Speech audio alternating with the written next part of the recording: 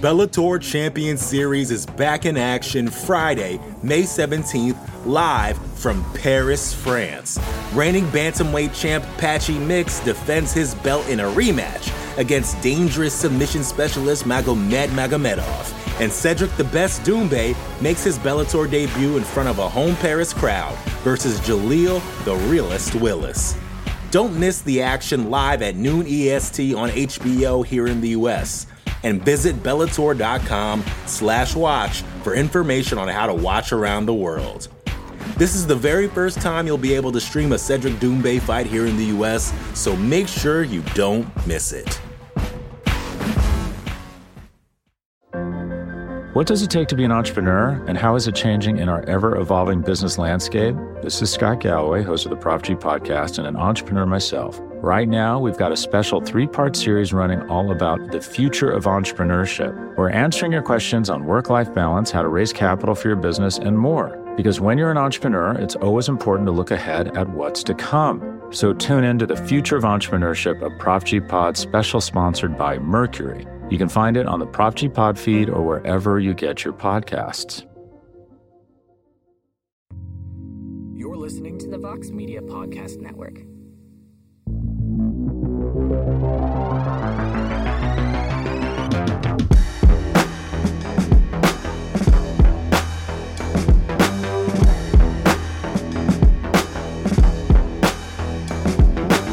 Well, hello there, everybody, and welcome to a brand new edition of We Got Next here on the MMA Fighting Podcasting Network, as we're shining the spotlight on those incredible athletes who are on the cusp of very big things in our sport of mixed martial arts. I am Mike Heck. Thank you for checking out the program this week. We have a couple of great chats on the show for your listening pleasure. One fighter who got himself a contract on Dana White's Contender Series and already has his UFC debut set. The other is one of New England's top prospects. He was on this past season of The Ultimate Fighter, and now he gets a shot on Dana White's Contender Series next Tuesday. In my opinion, one of the most highly anticipated fights of this entire season. So wrapping us up, we're going to chat with AJ Dobson, who had the only finish on week 4 on Dana White's Contender Series a couple weeks ago. Submitted Hashim Argaka in the first round. He got a contract to boot, and now he's going to make his UFC debut January 22nd. A big show, the first pay-per-view event of 2022 at UFC 270 against Jacob Malkoun. So we'll chat with the newest middleweight in the UFC, AJ Dobson, in a little while. But kicking us off this week, we're going to chat with Mitch Raposo, who prepares for his chance to fight in front of Dana White once again, back on ESPN Plus, looking to go from signed or unsigned to signed. From the Tough House to the Contender Series, he takes on Jake Hadley in an absolute banger at 125 pounds next Tuesday, week 7 of the Contender Series. We kick things off with New England's own Mitch Raposo. All right, let us say hello to Mitch Raposo, who returns to action October 12th on Dana White's Contender Series, taking on Jake Hadley in a fight that a lot of people are very excited about. Mitch, good to see you, man. How is Las Vegas treating you these days? Vegas is good, man. It's kind of just, doing some media for the fight and stuff like that. Obviously, it was short notice, so they flew me out a little bit early. But, things are good, man. Just living the dream.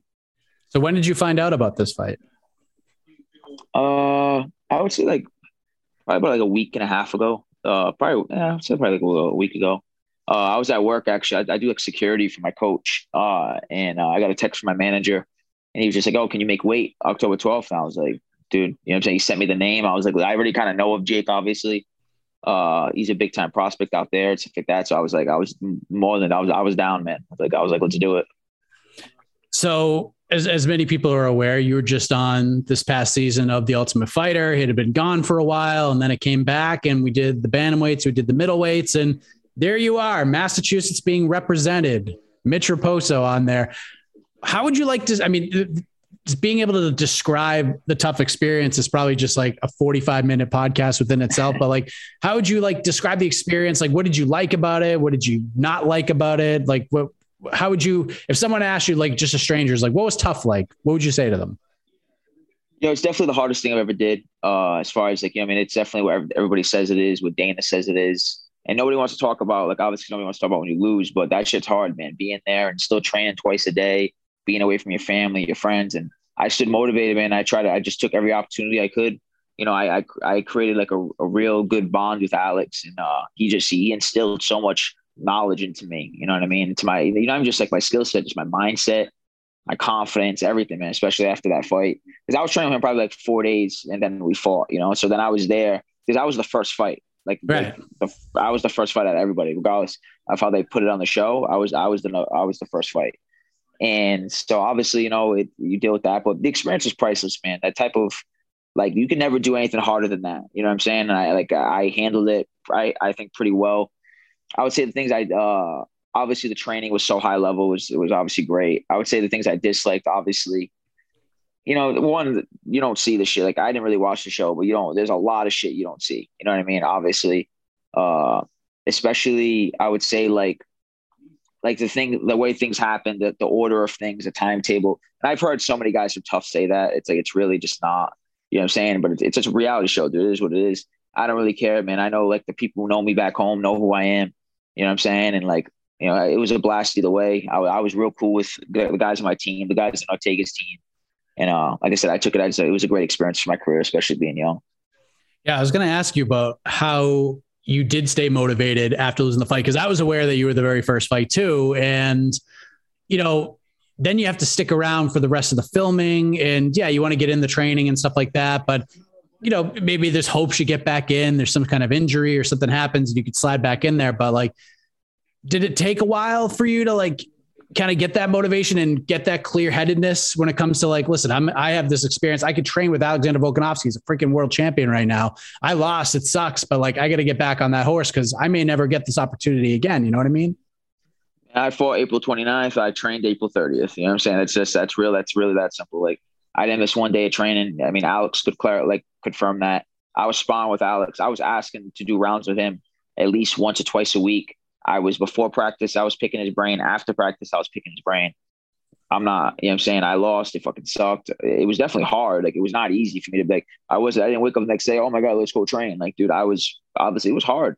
And a lot of guys were like, didn't really want to train or didn't really, like, you know what I'm saying? Like, even like just the vibe in the house after guys would lose, obviously it's just not the same. You know what I mean? Like, especially I was the first fight. I had to deal with that shit the longest. And I had guys coming up to me, oh, dude, I don't know how you dealt with it for so long. Cause they were in like the second, more later round in the fights. Like, oh, I don't know how you dealt with, you're dealing with this. So like, well, dude, I'm ready to lose my mind. Like, I just lost my fight. I'm like, dude, like, you know what I mean? And I stood motivated and I stood training. So I think that's what I realized. Like, I'm a lot more mentally tough than I actually ever gave myself credit for going into that. You know what I mean? So it definitely shaped me for the better.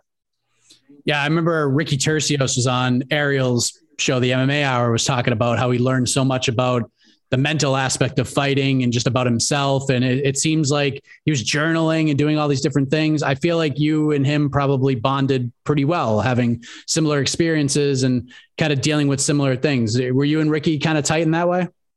Yeah, honestly, yeah, Ricky was one of my best friends in the house. You know what I'm saying? Like, genuinely, he's just a great dude. Like, he was my number one training partner. I trained with him every single day, and we definitely bonded really well with me, him, Ryder, Aaron. You know what I mean? Brian, Battle. Dustin was my roommate. Like, me and Brady were similar age, so we bonded. It was even Gil was really chill. Gil with Arbina. It was I was cool with everybody, but Ricky was definitely one of my best friends in the house. The fight with Ludwig, obviously, I mean, it's tough being the number one guy. Like, it's cool to be the number one guy at the time. You're like, yeah, I'm the number one draft pick. But then you realize, like, they're going after you right off the bat. They're going to try to get rid of you right away. You go in there with Ludwig, tough wrestler, tough fight. What were the biggest takeaways from sharing the cage with him and just actually like your first real loss in MMA? It doesn't count on the overall record, but still something you have to deal with personally. Yeah, and regardless if it counted or not. So obviously, I think about that fight every day. And I just think the biggest thing I took away, man, is just like that self-belief. Like, you can't, like, going into it, like, I knew I was talented, and you could say you think you belong there or something, but you got to feel it. You got to experience it. And going into it, I knew I had the skills to win the show. And honestly, it'll probably be something that I regret forever. But at the end of the day, it's an experience and my path. And I'm sure 5 years from now, nobody's going to be even thinking about that fight. But at the end of the day, you got to have that kind of like self belief. Like I was in the fight, and I remember after the first round, I went back to the corner and I asked Alex, like, "Did I win that?" And he looked at me. He was like, "Yeah, like easily." Like, and that was that kind of like I was kind of. I was going into the fight, I knew the type of wrestler he was. Like that's a different, a 4-time Ukrainian national champion. He was wrestled at the World Team Trials. Like that's high level. You know what I'm saying? I've never experienced anything like that, especially upper weight class. You know what I'm saying? So I was just overthinking it going into it, I think. But then when I was in there, man, I felt like I feel like I won the first 8 minutes of that fight easily. I got a bad time. He took me out at the end of that second round. I take nothing to happen, or I just get up. I win that. And that fight never even went to a third round. I would have cruised right to the semis, and my mind wasn't there, man. When you're not focused in the moment, you're thinking of all these different things. That's what happens. I lost focus going into the fight, and that's exactly what happened during the fight. You know what I'm saying? You got to be locked in. You got to be zoned in the sport. And that's what I realized, man. And it sucked, but I needed that because, like I said, I was cruising in that fight, and I took my foot off the gas, and look what happened. I remember I don't remember if I was talking to Tyson about this with somebody else, but I remember telling somebody that that fight and what happened there, that's probably the best thing that could have happened to you, especially being so young, going through that experience, fighting a guy like that, and kind of taking your foot off the gas. It just the mental struggles that in fighting and all that stuff and being a part of that. I felt like this was the best thing that could have happened to you. As bad as it was, the opportunity that was there, I feel like when we write the story of Mitch Raposo, the fighter, that fight in particular is going to be the most important chapter in the novel. You know what I mean? No, I 100% agree, man. Like even like you look at his last fight, man. He just fought Jack Shore. Jack Shore's 4-0 in the UFC, and I honestly think I did way more punishment on the feet than Jack did. You know what I'm saying? Like I think I didn't even get hit in that fight. You know what I'm saying? Like it was genuinely, like, I didn't get hit once. And like Jack Shore's on the brink of being a top 15 bantamweight. And like I said, that's a bad bantamweight. You know what I'm saying? I'm a flyweight. Like these people do not realize there's a huge difference between those weight classes. I remember I walked into the cage, I was like 140. You know what I'm saying? Like, and like it's an opportunity. I took it. And but going into the fight, I had a fight for LFA. I was gonna drop down a flyweight anyway, so my weight was already down. But when I was fighting at 35 before, I was a little bigger. I was like 150, like 55. So I was a lot more accustomed to 35. But obviously, I took the opportunity anyway. I'm never gonna say no to the UFC. You know what I'm saying? I'd fight at any weight class when it comes to the UFC. So like I said, 100% is the best thing that ever happened to me. And I ain't taking my foot off the gas in this one. I'll tell you that. I have not been a fan of Tough for a long time. And the reason why is because I just feel like the show hasn't evolved at all. Like I feel like it's been the same show since day one, and they're going through and I'm like, all right, this is this new generation of the Ultimate Fighter. I can't wait to see the changes they made. And they made no changes, like none, except they took the finale away from us. They took the finale away. Like they threw a couple of fights in there, like all the final fights on a regular card, but there was no finale. Like, were you pissed that there was no finale?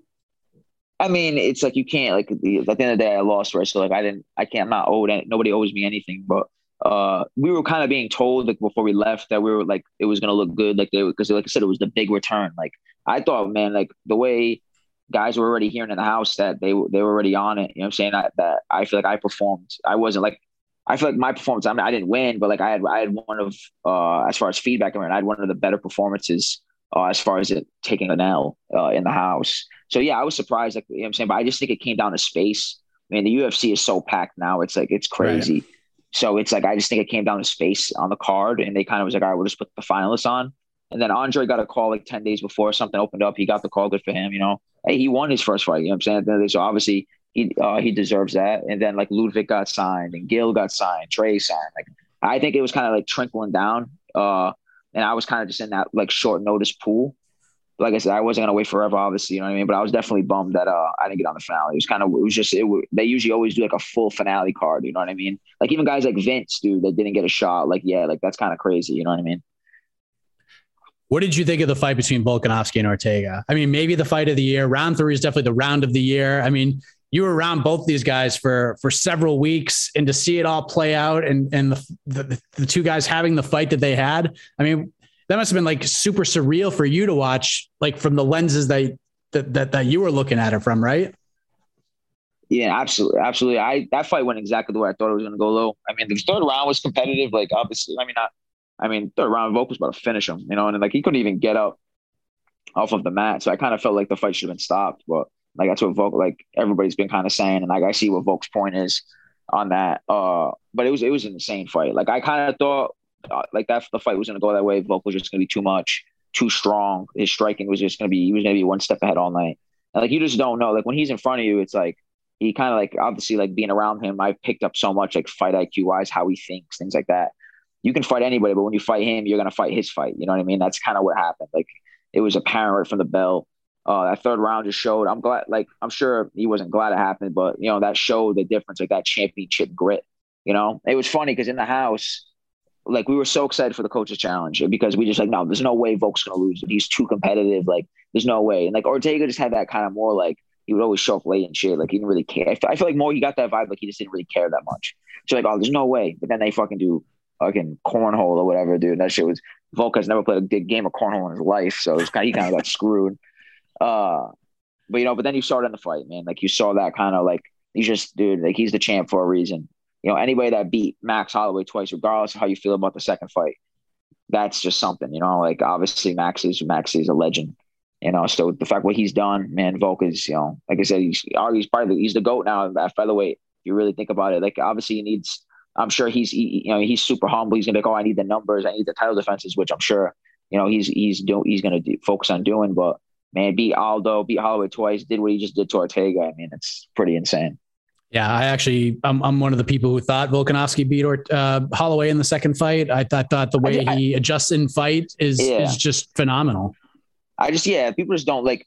People got to realize a fight is judged round by round. Like it's not like Holloway, he won the first 2 rounds. Yeah, third round was extremely close. But at the end of the day, it's how do you feel about the round? All right, the judge thought Volk won the round. That's it. Boom. We move on to the fourth round. Same shit. Fifth round. Boom. He edged out the last 3 rounds. You know what I'm saying? And people don't understand that there was a chess match going on between the two, a high level chess match. You know what I mean? So, like I said, the second round, the second fight could have gone either way. But the first fight I really wasn't close at all, in my opinion. I thought it was 4-1 Volk in the first fight. So, I mean, it's taken for what it is. Second fight was closer, but to call it a robbery is just stupid.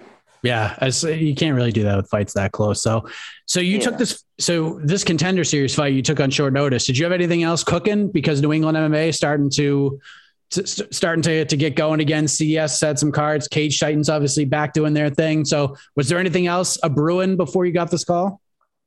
Yeah, so like I said, after the whole finale situation, I told Tyson, I'm like, hey, I was like, dude, what's going on? Like, like I'm saying, he was kind of just trying to work. Like, he wanted me to be patient and wait and see, and I did. But then when September came, I was just kind of like, it sucks, obviously. And I was, like I said, I was kind of in that short notice pool. But like, I'm 22 years old. I'm not going to wait forever. So I told him I want something big. I wanted to fight for CES's flyweight belt against Shutt.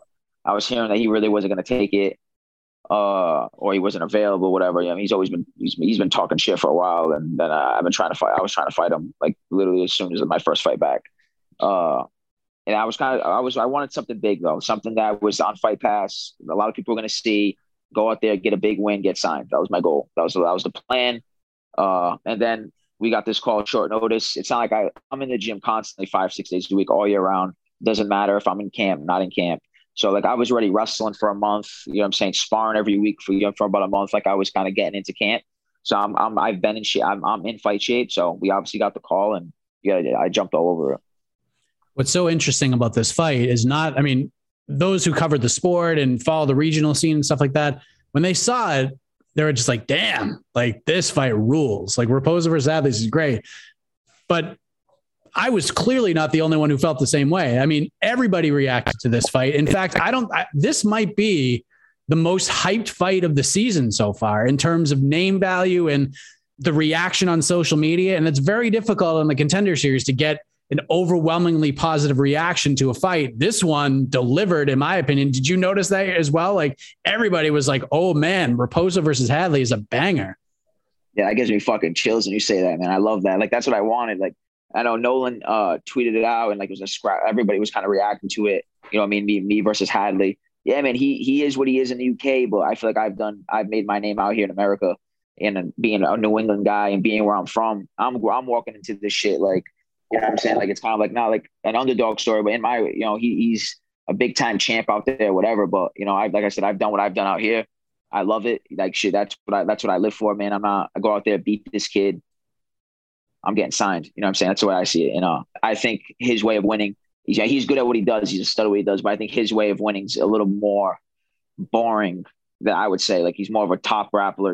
He's good at what he does. Like I give great respect to what he does, but I think, and he, like I said, he will strike. Like I'm not saying like he's a tough kid, but I think there's going to be on the feet. I just think I'm going to be one step ahead. And like I said, I'm coming for fireworks, man. It's a contender series. I'm fighting in front of Dana again. I'm in the moment right now. My only mindset is just putting on a show and stealing the show. Doing what I need to do, focus on the little things to get the win. But my main focus is going out there and, what I'm saying, and really, silencing any doubters, what I'm saying, about the potential that I have. You know what I mean? It's a great fight. It's a great matchup for me. And I'm just going to go out there and send the shit. When you heard Jake's name, were you like, oh man, really? This is crazy. Yeah. I didn't know much about him. Like I've seen him on Twitter and things like that. Cause like talking shit to like people and stuff like that. But like I said, I don't know him. He's never talked any shit to me. And so I saw the name and I was like, I didn't really know what he was good at. Like, that's probably the only thing I didn't really know. I just knew his name.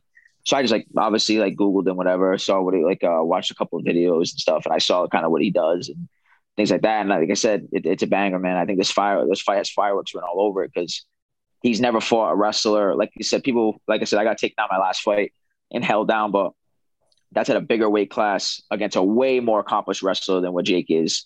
You know what I mean? Ooh, fucking these AirPods. But my ears this is what happens. You have cauliflower, man. These AirPods do not fit. But, way more accomplished wrestler than what Jake is. And I was stuffing most of those shots, made some crucial mistakes. You know what I'm saying? Obviously that I've been working on fixing. You know what I mean? So I just think matchup-wise, man, it's tough, especially my return down at flyweight. I'm not the smaller guy anymore. You know what I mean? Like I'm gonna walk in there probably bigger than everybody else, and it's gonna be tough, to hold me down and try to just take me down and hold me down and try to get to the back and things like that. He's gonna be forced to strike with me, So I think the fight's gonna be fireworks. Yeah, that's a great matchup. By the way, did you get a chance to watch? Did you get a chance to watch Tom Brady's return to Foxborough? Me and my buddy, we were trying to find it. Out here in Vegas, but we couldn't. We were flipping through the channels trying to find it. We couldn't get it. Maybe we were late or something because the time zone was all like messed up, and we went to Whole Foods, and so maybe we missed it. But I heard about it, man. It's definitely a mixed reaction, but best result. A lot closer of a game than I thought it was going to be. Yeah, it's the best result. Brady breaks the record, gets a standing ovation. Yeah. The young buck, Mac Jones, played really well, probably outplayed Brady. They didn't win, but still, you left there with some positive vibes. You're like, all right, maybe this team doesn't suck after all. This is good. Oh, shit. Like I said, I'm not like a big football fan or a big basketball fan. I love sports in general. Like sports on, I have no problem watching it, but I'm obviously a fan of like the GOATs, the icons. Like I'm a huge Kobe Bryant fan. Like I don't watch basketball every week, but I'm a huge Kobe fan. Always been a fan of his mentality, things like that. And the same thing with a guy like Tom Brady. He's an icon. He's a legend. He's bigger than football in a way. You know what I'm saying? Like as far as the name that he made for himself.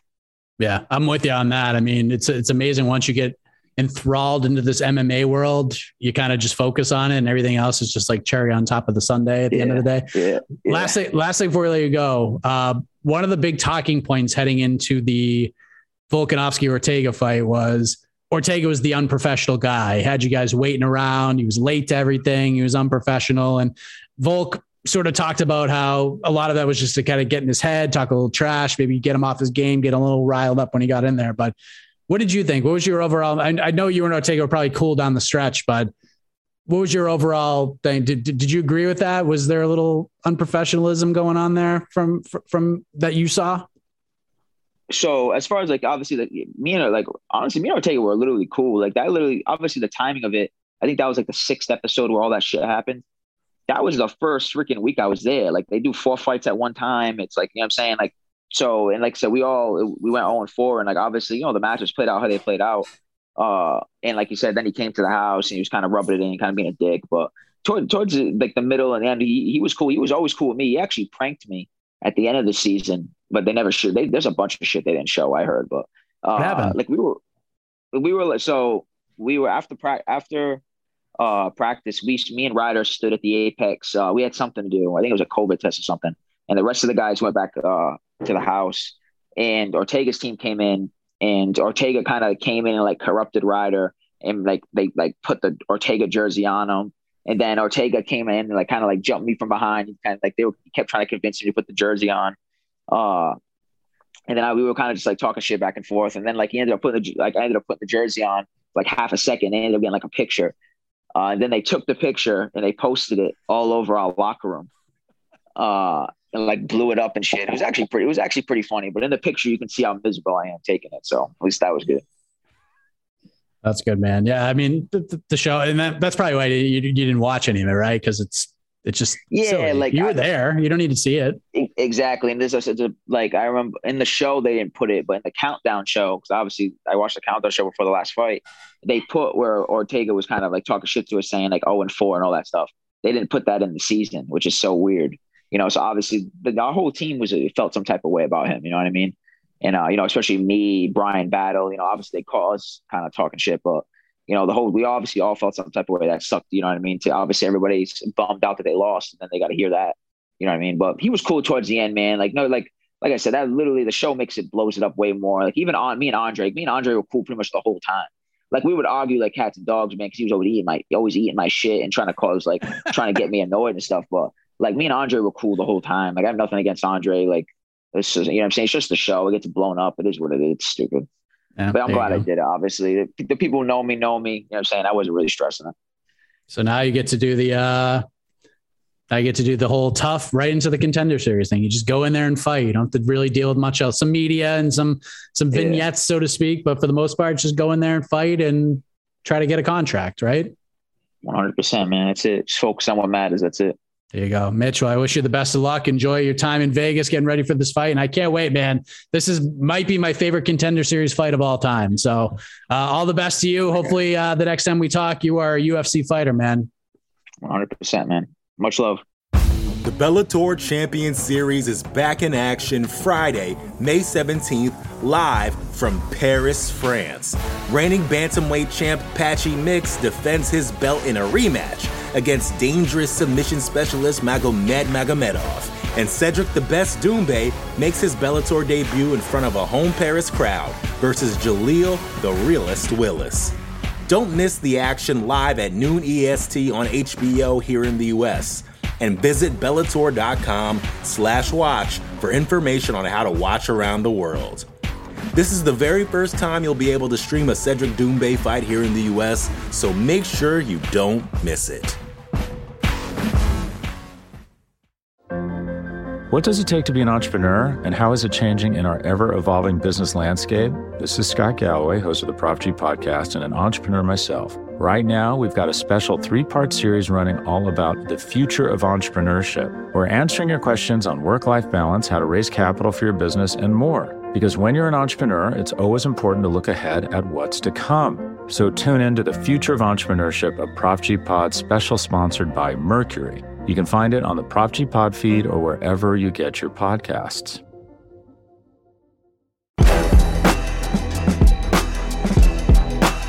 All right, let us welcome to the show one of the newest members of the UFC's middleweight division. He earned a contract on Dana White's Contender Series very recently with the first-round submission victory. And a little over a week after that performance, he's got his Octagon debut set. January 22nd, UFC 270, taking on Jacob Malkoun. And like Ferris Bueller once infamously said, life moves pretty fast, and it has for one AJ Dobson. AJ, how are you, man? Great. Feeling really good. Good. Well, welcome to the UFC, man. Like, how does that sound? Like, does it sound real, especially now that you put pen to paper on a fight? I mean, it's still surreal, but I tell you what, I've been visualizing and thinking about this day for so long that I'm almost jaded. I'm like, oh, finally. Like, I mean, I should have been here years ago. You know what I mean? But it definitely feels really good. So if you had a chance, like, since you visualized it so much, like, have you had a chance to really take it all in, enjoy the whole process and evolve that? Because sometimes, like, when you think about it, you forget about the little things that come along with the road. I've been able to really like dive in and let it all just kind of sink in, the whole road from Contender Series booking to fight week to where we're at right now. Yeah, I've definitely been able to, take everything in and live in the moment and really appreciate what's going on. But yeah, I've been ready for this. I've been ready for this moment for so long. And, I can definitely see where I'm, skating by and missing a couple things, but I'm sure I'll look back and be very fond of these memories. Yeah. So like we were saying, like this all happened pretty quickly. So I'm curious, how long was it from the time you got the contract from Dana White to the time you got this contract to fight on January 22nd? I tell you what, that same night or yeah, I'm pretty sure that same night or that next morning they had given me a call because there was a fight that weekend that was in jeopardy, or I'm not sure if they changed, if they were able to recover it, but one of the middleweight fights got scrapped, and they asked me, they're like, "Hey, how are you feeling? Do you want to take the fight right now?" And I would have. I was ready to go, but my hand was a little messed up still, and I couldn't make a fist. But yeah, they announced, they gave me an opportunity really quick. So, and then right after that, I think the day after that, they told me about this fight. So yeah, very, very quickly. So for the so for the pay-per-view for 266? Yeah. So for which one? Yes, that was Volkanovski, right? Yeah. Yes, that one they offered me to fight on that. How crazy would that have been? Like if your hand wasn't banged up or whatever. Oh my God, I was gonna do it. I was ready to go, but I just couldn't make a fist. If I was able to make a fist, even if it was just a little bit of cuts, if I was able to make a fist, I would have done it. It would have been so great. That's so wild, man. What was it against Maximoff before they got Brundage in there? I'm not sure. I think so. It might have been. So that, oh man, I couldn't even imagine like going from Tuesday winning a contract and then fighting Saturday in your debut in front of fans. Yeah. Like that's just been so wild though. So I'm glad you're here because we got to see you on the Contender Series, and I know a little bit about your story, but how did you find this crazy sport of ours? Like when did it all begin? What made you say, you know what I want to do? I want to get in a cage and punch a bunch of dudes in the face. Well, the first time I saw mixed martial arts was way back in the day. I was actually introduced through like Ken Shamrock. I was a really big WWF fan, WWE fan. I'm 29, so I was right in the middle of the Attitude Era, and I was really, really influenced by them. And Ken Shamrock was one of my favorites. And I found out that he had done real fighting before, and I was like, "What?" And I started, kind of, dabbling in there, but I was a little too young for that, and I was still, really big on wrestling. And then in 2005, I was one of the many viewers that was flipping through channels and saw the Forrest Griffin fight, and I was like, "Oh my goodness! Like this is crazy!" And it re-sparked my interest. And from then, I was a super fan. I was watching it every day. I'd be on the underground, looking up all the forums and all that stuff. So definitely the 2005 was when I really became a super fan. I'm glad you mentioned pro wrestling and Ken Shamrock because, I mean, oddly enough, that was the first pay-per-view I ever bought was UFC 40 when Shamrock fought Tito Ortiz. He's just coming off WWE, goes over to the UFC, kind of got bolted by Tito, but I remember that was, I convinced my parents, I was like, please let me buy it. And they let me buy it. I was so excited because I was a big WWE mark like yourself. So Yep. Attitude Era, like, was it Austin Rock or were there other guys that really stuck out? I mean, Shamrock obviously, but other than that, man, everybody, Billy Gunn, X-Pac, every Gold Dust. I love them all. Like I love them all. It was such a great era. Al Snow, Biggs, everybody. Were you an ECW fan too? Oh yes, love ECW. Rob Van Dam, Sabu. Oh my goodness, Sandman. Like I love that. I'm so excited right now. Big wrestling fan. I'm geeking out right now. 17-year-old Mike is losing his mind right now. we could talk pro wrestling all day, but going through your amateur career, I noticed that the last two amateur fights you had, at least on record, were the John Gunther fights, who of course was on Tough 27. What a personality that guy was. Yeah, he's a man. Made it to the UFC. What did you take away from those two fights with John? Because that guy is a tough dude and such a personality. I'll tell you what, that the John Gunther loss that I had was probably the most important fight that in my career. It really took me to the next level because before then I would go into fights going like, I'm strong enough, I'm faster than these guys, I can do whatever, I don't really have to do too much. And when I rematched him, he had been hitting the weights hard. Like I remember we showed up at the weigh-ins, and I didn't have abs until I cut weight, and he showed up at the weigh-ins just deep, just strong, and I'm just like, no, I got this, it's fine. And man, like when we locked up together, like it was like a man holding a child. Like he was so strong. And after that fight, that's when I started taking West Side Barbell seriously and strength conditioning, and really having that be a very important key part of my training.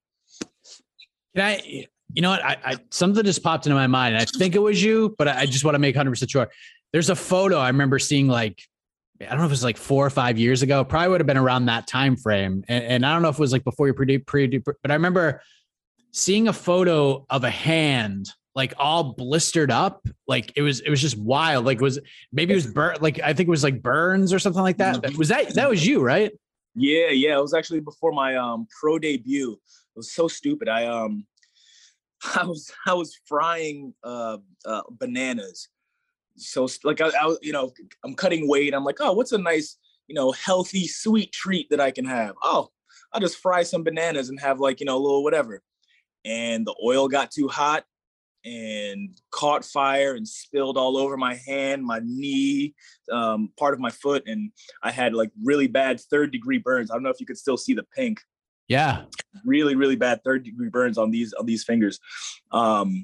To the point where the doctor was like, yeah, I mean, you might not have full function of that hand. It might atrophy when it heals up. So I really had to go through, some pretty hard, rehab with that. But yeah, stupid. So I ended up fighting like maybe a month or so later, and I knocked the dude out with that burn hand. So how did you get cleared? Like, are you just like the fastest healer of all time? Well, I got Silverdene put on it, and I applied that like 2-3 times a day. And then I would force my hand closed. I'd have to force my hand closed like every hour, just so it can get used to that motion so it doesn't atrophy. So just staying on it, you know what I mean? Like just being really, really diligent, not drinking or doing anything that will, slow down the speed, the healing process. I was devastated during that injury. So I wanted to do anything and everything I could to, make sure I got back. Did it fully heal? Yeah. It fully healed. Everything came back. It's just a little bit, sausagey. You know what I mean? Yeah. And I think that's why they got cut pretty easy, because the skin's a little delicate. Yeah. So, but it's all right. It's all good, man. I mean, it's part of the journey. Part of the journey. Fighters end up ugly anyway, so there's gonna be some kind of deformity on me. Yeah, I mean, at least it's the hand and not here, right? Yeah, not yet. Not yet. Sure. When did you meet Matt Brown? Yeah. So I met Matt through my jiu-jitsu coach, Carlos Carvalho.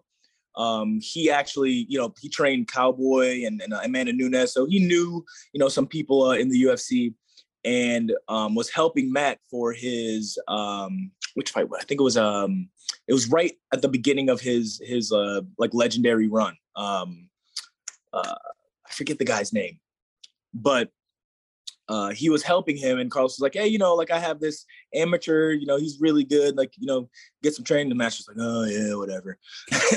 And I remember he had the first time I saw him, it's so funny. The first time I ever saw him, he was wrapping one of my teammates' hands, because they had known each other for years, like for him prior to coming to the UFC. And he's wrapping my buddy's hands, and my buddy's like, hey Matt, this is my good friend AJ Dobson. He's training partner or whatever. Matt's wrapping his hands, didn't even look up. He's like, eh. I'm like, oh God. And he starts holding. No, he says he's gonna hold like a tryout for new training partners, because he was coming back to Columbus and he wanted to build up the MMA program there, but he was looking for the best fighters around. So he had like an open tryout, and had a whole bunch of guys come in and spar and everything. And I remember he was sparring with a couple of guys, and they were, acting as if, it's UFC Matt Brown. So they're like, kind of being, a little timid and whatever. And I go up against him, and I'm just like, fuck it. Like, if he's going to beat my ass, he's just going to beat my ass, but I don't care. I'm just going to fight him. And I ended up doing really good. And I remember the time ran out. And like, I'm an amateur, but I'm, able to land a little bit and move and kind of, make it somewhat competitive. And the time runs out. He's like, no, keep going. I'm like, oh God. So, but then afterwards, I thought he was like mad at me, but afterwards he's like, that was really good. Like, show up this time. And that was for the Mike Pyle fight. And ever since then, we've been training together, and we've been friends, and he's been such a big influence in my life. So definitely grateful for that day. Yeah. I mean, I'm sure you guys have had some crazy experiences since then, right? Does he still get a little riled up when you're in there sparring and things get a little... Yeah, the best is like, he'll always lull you to sleep too. Like, he'll be like, oh yeah, you want to just move around today? We'll just move around. Like, we'll just move around. It's fine. We don't need a timer. We're just gonna, we'll just go for like a couple minutes. It'll be fine. Man, 20 minutes later, lungs are in your throat. He's the best. He really knows how to bring out the mental side of fighting. You know what I mean? Because everybody can go super hard for 5 minutes or whatever, but can you go that hard for 20 minutes, 30? You're gonna have to adjust your style. You know what I mean? So he's been very very good with that kind of stuff. Matt's one of those guys who like defies time in a weird way, like him and Jose Aldo, because there are times when certain fighters, and I think Matt's probably been there at certain points, at least in fans' eyes, where it's just like, I love Matt Brown and I want to remember him in such a way, but maybe he should stop. And then he goes out and just like bolts somebody with an elbow and knocks him out cold, or, goes out there and knocks out Diego Lima, like just crazy stuff. And then he has this like incredible fight with Carlos Condit that's like so entertaining to see what he's able to do at this point in his career. I mean, that's got to be pretty cool for you at just 29 years of age. Like, you must feel like I get at least a decade here, right? Absolutely. And like, it's all his mentality. Like, his whole thing is about evolving. Like, he's always, evolving, changing something, implementing something, you know what I mean? So like, as soon as you get used to one style of Matt Brown, he's been developing a whole different thing. So he's really taught me to kind of, elevate and innovate and change your style, So yeah, I'm definitely inspired and definitely ready to ready for the future. Being around Matt for like UFC fight weeks, did it kind of make your Contender Series fight week and what that all entailed? Did it make things a little bit easier for you now that you're pretty much like used to it and you knew what to expect? Yeah. He's been really good with getting me to tune out the white noise and focus on what we're doing, and know that it's all on me. So. Yeah, having to, getting to bounce ideas off of him and pick his brain, and, when I'm feeling all weird, have him reassure me. It's been very, very, very beneficial for me. Only finish on the card that night. You must have felt pretty confident you were getting a contract, right? Definitely. I mean, you never know though, because I've definitely seen, really good finishes that don't get the contract. But I did notice with me having the only finish, I kind of was a shoo-in a little bit. But you never know. So my whole goal was just to fight as hard as I could. Were you watching the card throughout? I mean, there were a couple of bangers on the card, but were you watching throughout being like, I just need to go out there and get a finish? I'm probably in. Not really. I think I maybe tuned into like maybe the last two, just so I knew like where to warm up. But I just knew I had to do something big. How do you like the matchup with Malkoun coming off his first UFC win, and he beat a super dangerous guy in Abdul Razak Al Hassan, and we saw what that guy just did to Alessio Di Chirico. Jacob is young in the sport. You guys both have 6 pro fights. I feel like for a debut, this is like as perfect as it gets, isn't it? Yeah, this is a really good matchup. I think this will be a really exciting fight. He had a nice win against, but I'm pretty sure that dude was a welterweight, wasn't he? Like Abdul Razak, isn't he a welterweight that couldn't make weight?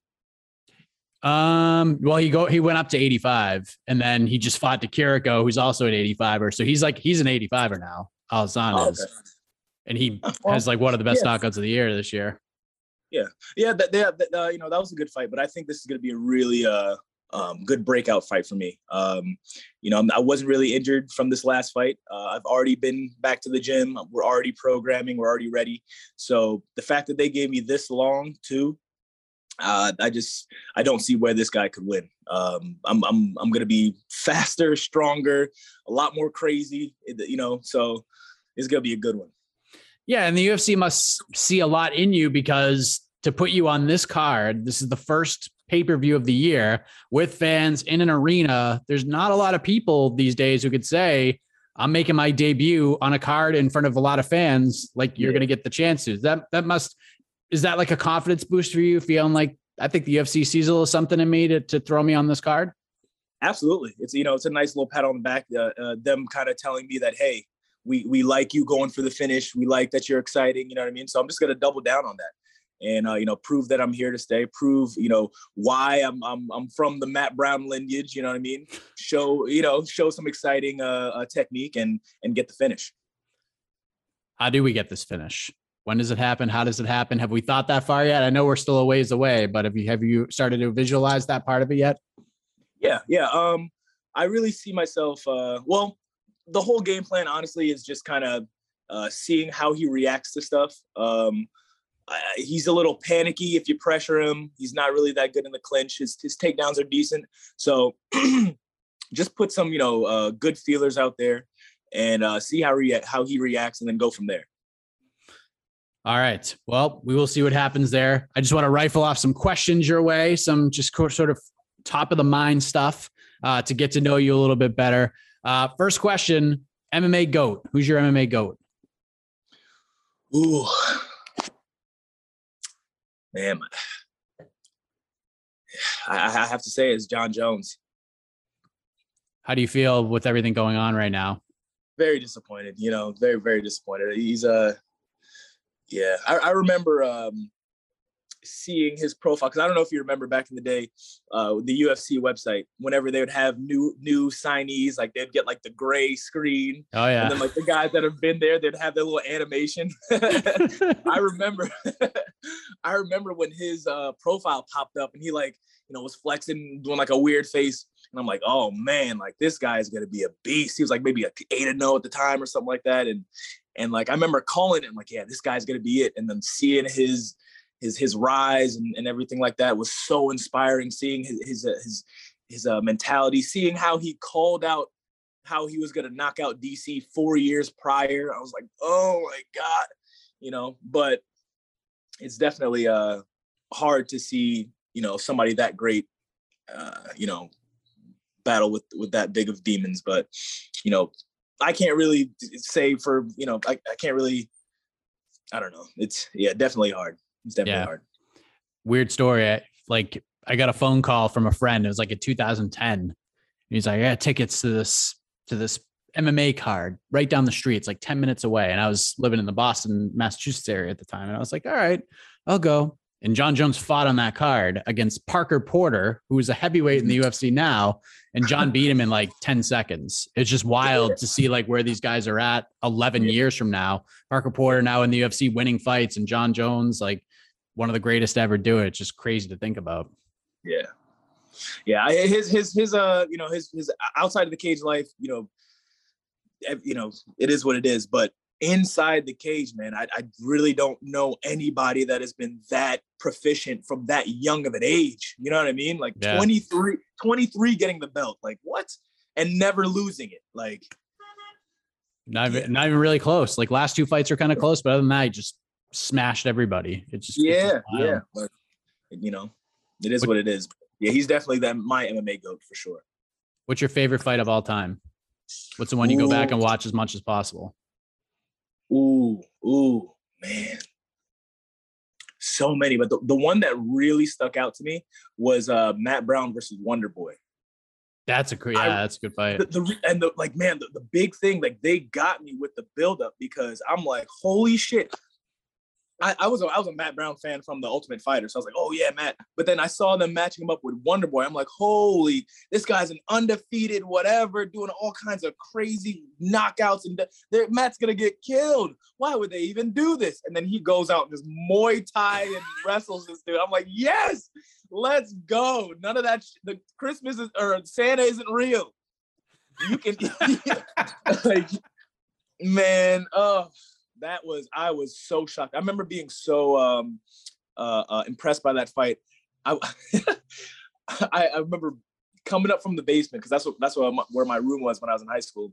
I was living in the basement, and I remember coming upstairs with my laptop in my hand, and I'm like trying to show my mom. I'm like, Mom, look at this! Can you believe that? And she's just looking at me like, what is this? Why aren't you doing your homework right now? What's a Wonder Boy? Yeah, like, what Wonder Boy? Like what?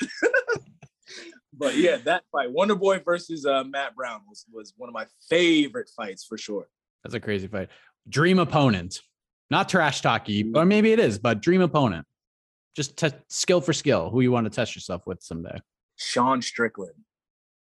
Why? That would be an amazing fight because he's one of those guys that just goes forward. He fights. You know what I mean? Like he's not trying to play patty cake. We're gonna figure this out right now. And I love fighters like that. That's how I want to fight. You know what I mean? That's, as a fan, that's what I always wanted to see. And as a fighter, that's always what I want to bring. You know what I mean? Stay in this, figure this out right now. Let's see what's going on. Let's see who's the best. Let's see who's the toughest. So yeah, Sean Strickland, I feel like that'd be a great fight. He's about that life, ain't he? He almost fought a guy in the Contender Series in the parking lot last night. He tried to challenge dude to the parking lot. And I got a lot of respect for him for that win against Uriah because, like, man, like I thought Uriah was going to give him problems, and he just said, no, jab, jab to your face, over and over and over and over again. I love it. Favorite post weigh-in or post fight meal?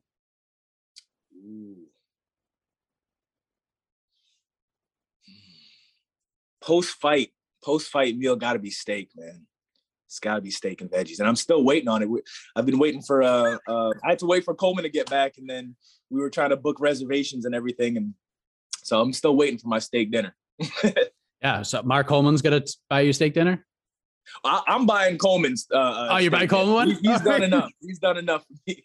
Yeah, I would agree. Yeah. I can't believe I didn't mention him just to see how far he's come recently as well with the sobriety and stuff. He's been a big influence on a lot of people. What's that been like to be around and see what he's been able to do? It's been amazing. I'm telling you, like, especially like the mental aspect. Like these guys are really good with the whole mental aspect of MMA. I would say every morning, like 2 weeks prior or 2 or 3 weeks prior to the fight, I would get like these, like, not panic attacks, but like just like anxiety, you know what I mean? Like you wake up at like 7 o'clock or at 6 o'clock, hours before your alarm, and you're just like thinking about everything. But every single time that would happen, I would look on my phone, and within like the 10 minutes of it happening, Coleman is texting me, "Hey, how you doing? Positive thoughts. Make sure you know what I'm saying?" Like all these, and it's like, how does he know that I'm going through this right now? Like, every time, like.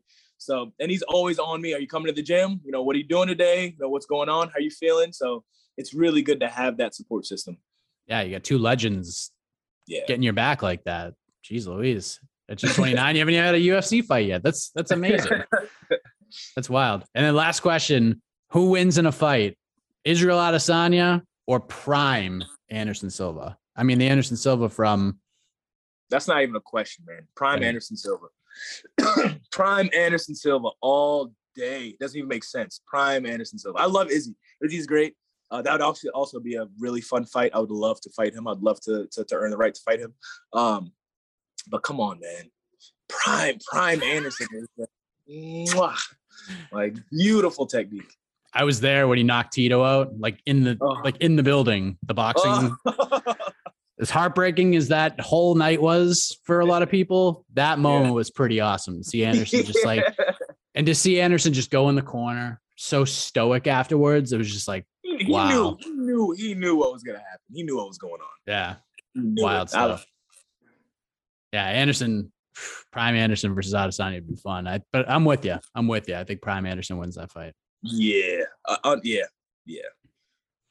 But here we go. AJ Dobson, January 22nd, UFC 270, Octagon debut, kick it off 2022 in a big way. The newest member of the UFC middleweight roster. AJ, congrats on everything, man. Looking forward to this debut, and thank you for coming on and sharing some of your story with us. I really appreciate it. Thank you so much for having me. Hopefully talk to you soon.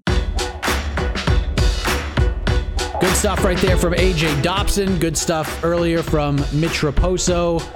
Best of luck to AJ Dobson as he prepares to make his UFC debut on January 22nd at UFC 270. And best of luck to Mitch Raposo as he looks to secure himself a UFC contract. Something tells me when it comes to Mitch Raposo and Jake Hadley, this could be one of those fights where both guys get contracts. I think both those guys are young. Both those guys have very high ceilings. So it would be behoove of Dana White and the brass to just lock these guys up. And even if we do the old developmental deal that we haven't seen a lot of this year, I would have no issue with that either. But really looking forward to that fight. Of all the fights in the Contender Series, that one really stuck out to me. Hadley versus Raposo. Really like that one. So thank you for checking out the show. Next week, a couple of different conversations, at least for right now. One, a multi-regional champion. He has the two biggest bantamweight titles in New England. We'll talk to Jay Perrin as he looks to take his next step forward. We're looking forward to see what is next for him. Maybe in November for CES. Maybe he fights for Cage Titans. I know he's got a lot of suitors that want to fight him, or at least say they want to fight him. Jay Perrin will talk about that. His big win over Josh Smith to capture the CES Bantamweight title. He's also the Cage Titans Bantamweight champion. Always good catching up with Jay the Joker Perrin. We'll also talk to Stephen Wynn. Stephen got a win on Dana White's Contender Series a couple weeks ago, but he was the only man to secure a victory, but not to secure a contract after a pretty technical performance, a pretty dominant showing. Second time on the Contender Series and did not get a contract, but he's staying ready. Hopefully that phone rings, and I feel like he's in that sort of short notice pool of fighters that could get the call if his services are needed. So two great conversations. There could be more. So look forward to that coming up next Wednesday on We Got Next. Of course, the UFC is back again this Saturday. UFC Vegas 39, an early start time. Very excited about that. Main event is a good one at 115 pounds. Mackenzie Dern taking on Marina Rodriguez. Maybe one of these fighters can jump over Carla Esparza to get the winner. Rose Namajunas versus Zhang Wei Li going down November 6th at UFC 268 in New York. I think it would be an absolute travesty if that happened to Carla Esparza after her last performance, but stranger things have happened in the UFC, so we'll have all your coverage getting you ready for that card. Of course, don't miss the MMA Hour, Mondays and Wednesdays with Ariel Helwani. We get the ranking show coming out this week. Things got a little heated on the ranking show. The new global rankings for October are going to be dropping. They probably already dropped by now by the time you hear this. Maybe you're listening pretty early in the process, so look forward to seeing that in a couple of hours. And of course, AK and I are back with On to the Next One on Sunday. So lots of podcasts, lots of great stuff to look forward to. Don't forget Damon Martin's Fighter versus Writer. Always great guests on that as well. So we get you loaded up, we get you ready, gear, and almost pretty much every day of the week on the MMA Fighting Podcasting Network. But until next week, I am Mike Heck. We'll see you once again on We Got Next.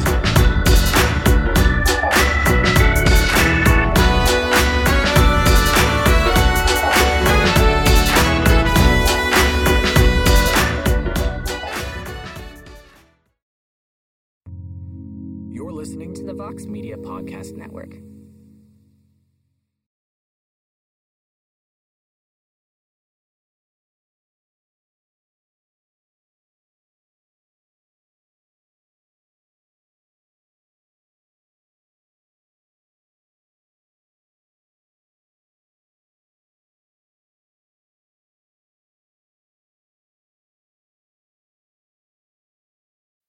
The Bellator Champion Series is back in action Friday, May 17th, live from Paris, France. Reigning bantamweight champ Patchy Mix defends his belt in a rematch against dangerous submission specialist Magomed Magomedov. And Cedric the Best Doumbé makes his Bellator debut in front of a home Paris crowd versus Jaleel the Realist Willis. Don't miss the action live at noon EST on HBO here in the US. And visit Bellator.com/watch for information on how to watch around the world. This is the very first time you'll be able to stream a Cedric Doumbé fight here in the US, so make sure you don't miss it.